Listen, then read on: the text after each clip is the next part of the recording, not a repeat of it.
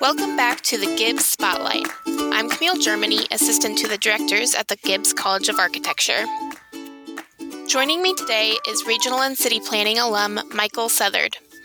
Michael received his master's degree in Regional and City Planning from OU in 1993. He is currently the Economic Development Director for the Choctaw Nation of Oklahoma.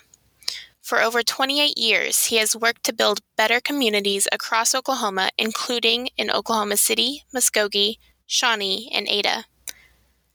Michael, thank you so much for being here today. How are you doing? I'm doing well, and thanks for asking. Yourself? Yeah, I'm good. I'm so glad you're here. I wonder if you could tell me about your journey from being an undergraduate at OU to deciding to get your master's degree in regional and city planning, and why you chose the Gibbs College of Architecture for your graduate degree. Well, I was an undergraduate at OU in public administration, and I saw an opportunity to further my academic career and specialize a little bit more in city planning. And quickly, I learned that the Regional City Planning program at OU is one of the oldest graduate programs west of the Mississippi River, and we have a lot of prestigious graduates across the country. So it's a very, very proud program. How I got into planning is kind of a funny story. I, like many undergraduates, I wasn't aware of city planning, and I had taken the LSAT the LSAT, and I was going to go to law school, and happened to be at the Mont in Norman one weekend, and ran into a young lady, Trudy Bloodworth, who was a year ahead of me in undergraduate in public administration, and she had asked what I'm doing. I told her planning to go to law school next year. I don't know where at the time. And she goes, "Mike, we don't need any more attorneys. We have way too many attorneys. You need to be a city planner. Yeah, this city planner program, it's really cool. You need to look at it."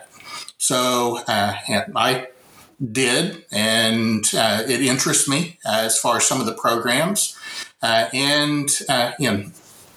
It kind of, the funny story is, as I jumped into the planning profession into the deep end, early in my career, working Muskogee as the community development director after 3 years, Trudy is now an attorney. So here she graduated, moved off to Memphis, and now she's an attorney. So it's kind of a funny story as far as how things ended up. That is a little bit ironic. Yeah. And most people think, oh, well, hey, a girl talked you into it, or, we weren't dating. We were just friends. And usually it's the girlfriend talks the guy into something. Could you talk a little bit about a recent project you've worked on for the Choctaw Nation?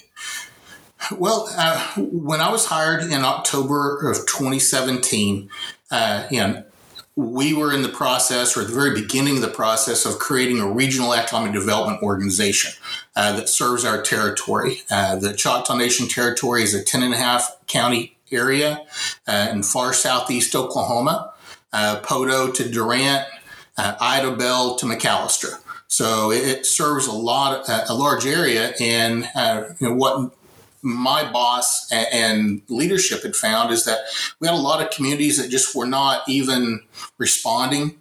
We're not really in the game as far as trying to recruit companies. So we said, we will take the lead. We will help.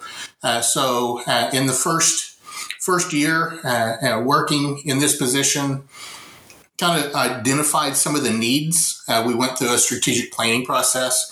We launched last May, in May of 2019, we launched a regional website, which is the first one that had been done, a regional economic development website. I had not been told, but it was a 5-year goal, that no one had really taken the lead on. And I jumped in, said, "Here's what we need to do. I'll take lead."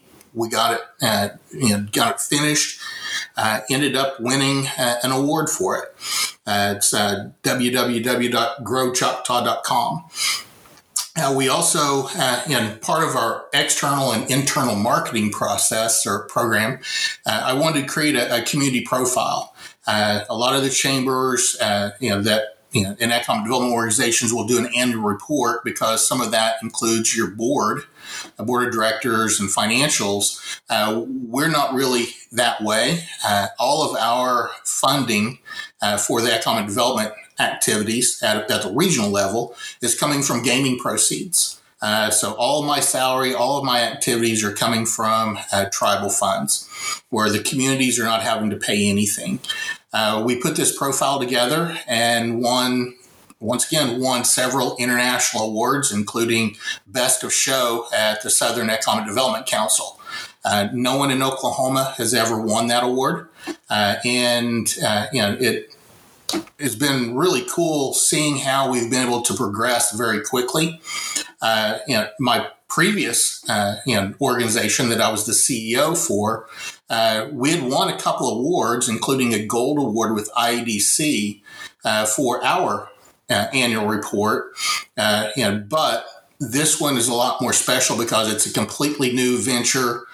First thing that we've ever done. I told the CEO for SEDC, Southern Economic Development Council, when I took this position, that my goal is to win awards and to create basically the go-to organization in the country for economic development. And in a very quick amount of time, we've started doing that. So people now recognize us for what we're doing, which had never been done before. That's amazing. And it sounds like a lot of eyes are on you guys to be trendsetters in this. And we did it internally. So all of our internal staff, a lot of people will pay someone $20,000, $30,000 to go and do an annual report, prepare a community profile, whatever it might be. And we used our marketing team, which predominantly they all do stuff for gaming. They're doing the advertisements and things for the various commercial enterprises within the tribe. So it was a lot of fun for them as well because they got to see different aspects. They really don't do things on behalf of the communities. They're the hot week of slots or something is their advertisement for the week. So it was a lot of fun for all parties involved. Yeah, that's great. There's been a lot of talk in the media right now about the economy during COVID-19. What do you make of the economic effects of the pandemic in Southeast Oklahoma? And what are some ways that the organization and the website will help with the region's economic development? Yeah, this is an area that has, we get invitations, the economic development professionals through our various organizations get invitations to podcasts almost on a weekly basis, trying to figure out what happens next. If I was to put two words to your questions, I'd say disruption and pivot. Disruption in that there are the different aspects of economic development, being tourism, industrial attraction, business retention, expansion, entrepreneurship, small business. So you have a lot of different aspects, but the tourism industry, the hospitality and leisure industry basically fell off the cliff in March. They're starting to come back, and that's nationwide. The tribes in Oklahoma shut down for almost 3 months. The gaming, so the casinos, the resorts are all closed. So you had an entire industry that basically went dark for 3 months, and restaurants were closed. Everything. Complete disruption of the entire industry.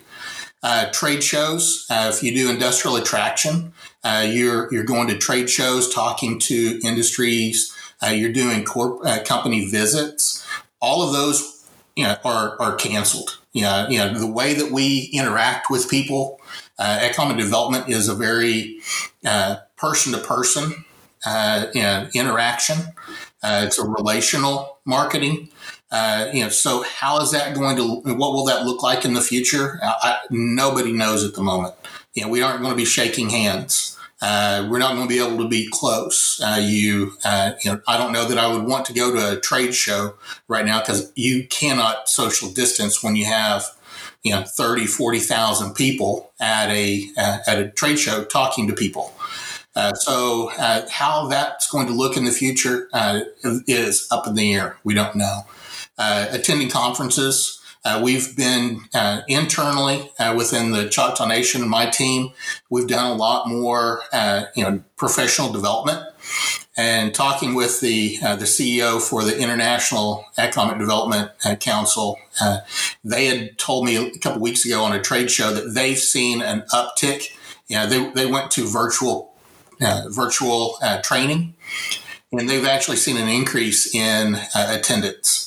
Where previously I would have to go to Buffalo, New York to go to XYZ class or to wherever it is. And it's opened up opportunities. So apparently other organizations are also doing that.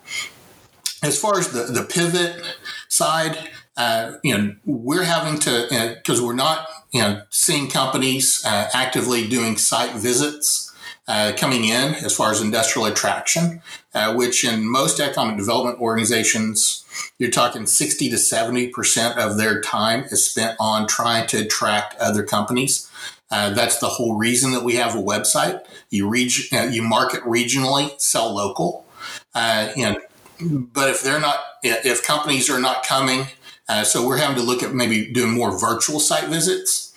And then we're also having to maybe concentrate a little bit more on our existing companies, which on our website, we, like many others, had created a COVID-19 landing page, trying to keep information in front of people the best we can. Part of our group is also our small Choctaw Small Business Development, and they have around 600 or 700 clients that they work with on a regular basis. Where throughout our territory, we call them Chawtapreneurs, a play on word for entrepreneur. So they work with the Chawtapreneurs. They started making calls on them, seeing what's going on, see if there are ways that we can help further that relationship, where it's not necessarily a marketing visit, but it's how can I help you? What are programs that what will work? We've held companies' hands when they're making SBA loans, the new programs that were rolled out. The State Department of Commerce has a program to help businesses. So we're trying to get that information to the companies. Most of them are small, maybe one to three employees, or it could even be a hobbypreneur. Someone working, full-time somewhere else, and then they're, doing something in the evening to make a little extra money. So we've really had to take a hard look, and we'll be concentrating a lot more on our existing companies. But I think you would see that in most other economic development organizations because, I don't know when we're going to be traveling again. And that's where a lot of our time typically would be concentrated. Yeah, sure. How does your education and work in the planning industry aid in the growth and development of the community? Well, I would say that my planning background, gives, from an educational perspective, gives me a broader perspective or a broader understanding on topics that if I had a business degree or if I came into economic development from a banker, I think I understand the different, the underlining issues. It allows, my background allows me to quickly assess a situation and identify connections or relationships that others might. If I was a pure economic developer, I may not see the relationships between job creation and housing or even placemaking.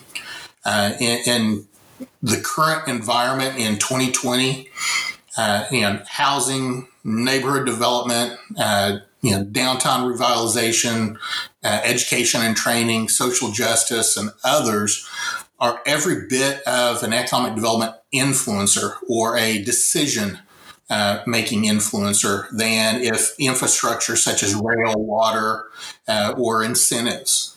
But having that understanding, economic development is actually there's only one school that has a master's in economic development, and that's Southern Miss. But there are concentrations in planning, and I see a lot of planners that are in the economic development field or even the site selection field, which is a complementary, more of the private sector job. But I think that the one aspect there, I would say that I have a better understanding, so that I really use it on a daily basis. Go back to what professors said, or gives me a better understanding also on some of the econometric models, where I can just use it as a subscription to EMSI or to Statebook or some of the others. I understand how you determine what the multipliers are. I understand what a shift share or and some of the other terms, nomenclature that's used on the website, where if I didn't have to actually use pen and paper back in graduate school to figure out what the multiplier was for this NAICS code in this county, I would just basically be using it blindly. Yeah. It's kind of an all-encompassing degree that really gives you the background you need. Yeah, it's very well-rounded. I've likened it, the Master's Regional City Planning degree, graduate degree, to an MBA minus the marketing. Because a lot of the courses are very similar, and because you have management courses, you have even accounting. And undergraduate, we did not have a public accounting degree or a course. The Masters in Public Administration students were coming and doing our public accounting class that was required, and for the MRCP program. So, I think it's very similar. It's very complementary, or very similar to an MBA. Yeah. Well, that's neat. So, what's your favorite thing about being a planner? It's that question is asked of me quite a bit, and my answer, and my wife would tell you. I hope that you can see and or hear, from my voice. I absolutely love getting paid to do my hobby. That's what I've told my children. Find that thing that is a true passion for you and that you can make a living at, and you will be happy. I enjoy going to work every day. I enjoy, trying to solve problems, trying to help communities. Over my career, which, going on 30 years now, I've been able to, build homes in areas that no one was building homes. I have been able to, do some beautification efforts in a community that, for 10 or 15 years have been wanting to do it, but no one had ever done it. Now creating an entity that no one in the country has anything similar. So I truly, I'm not going to say, because I don't want someone to not pay me, but, I don't care what I'm getting paid. I mean, this truly is a passion. This is my hobby, and that I just happen to be able to make a career out of. I love the fact that I'm able to give back and improve the lives of individuals. I'm truly blessed to have been able to do what I've done. That's amazing. That's so awesome. So what would you want other alumni and aspiring planners to take away from your work? I would say and I go back and talk to the graduates, the graduates, master students in some classes, about once a semester. I've been asked to come back, and what I tell them and what I tell anybody is, be willing to cut your own path. Don't do what everyone else is doing just because that's what everyone's done. Very seldom will anyone find solutions in the paths that people have walked before them. And be an agent of change, and take a chance. I have a very entrepreneurial spirit where I try and address a problem from all different angles and do the research and find out here are like 5 best practices. And there's a term that I've heard recently: instead of best practice, try and do the next practice. So don't just do what everyone else has been doing. Find that next best way to do it. And as I stated a second ago, be passionate about what you're doing, about your service. So many economic developers, so many city planners, and burn out. I believe I was starting to burn out early in my career when I was community development director in Muskogee. And Art Chapman, who is another OU graduate, he was in Overland, Kansas, and I happened to meet him at an American Planning Association leadership event. And I told him that, this job is just getting to me, that it's, the weight on my shoulders, it's just getting to me that I didn't think I could do this for much longer. And this is 2 or 3 years, I guess 4 or 5 years after graduate school. And he told me, Mike, you've got to just learn to throw it out the window on your way home, that you don't vote. The planning commission and city council votes, the board of directors vote. My job is to present, to advocate, and to research. And if they don't vote the way that I am recommending, there are a lot of different contributing factors. And that's what was really beating me down, was that I would recommend something or say, here's what the code said, here's what we need to be doing. And they would vote against the recommendation. And, it's either there's something else that maybe, one of the things as an undergraduate in public administration, they taught us, with the laws, you can either obey the law, disobey the law, or change the law. And everyone forgets the change the law portion. If that regulation is not what the current elected officials are wanting, then and they vote no, we're not going to do that. Well, maybe changing it is the appropriate path. But that's the big thing that I've been able to get out of my career, and what's allowed me to do this for 30 years with without burning out. Yeah, that's important. So you've accomplished so much already. What do you see yourself doing in the next 5 or 10 years? Well, prior to March, I would have been able to give you, in 5 years, this is what my plan is. In 10 years, here's where I think everything would be. But everything from with the economic downturn and with COVID, everything seems to be squished. Where site selection projects that may have taken 9 months are now taking 6. Strategic plans that we're doing within the tribe that were 5 and 10 year plans are now 1 and 3 year plans. But where I kind of still see myself going is in 5 years, 10 years as I approach the end of my career, still leading a regional economic development organization that's focused on a common vision, is recognized across the United States as a trendsetter. Whether that's the Choctaw Nation or somewhere else, I don't know. I don't have plans. I've told people that in my profession that I think I may have the best economic development job in the country, in that I don't have to worry about the political will and maneuvering. That I get to be above it. But I get to help communities at a regional level and that have a lot of needs out there. I expect my team, whoever it is, to be successful. I expect high quality outputs and products. I hold myself to that, and then I want my employees and my staff to also have those same sorts of ambition.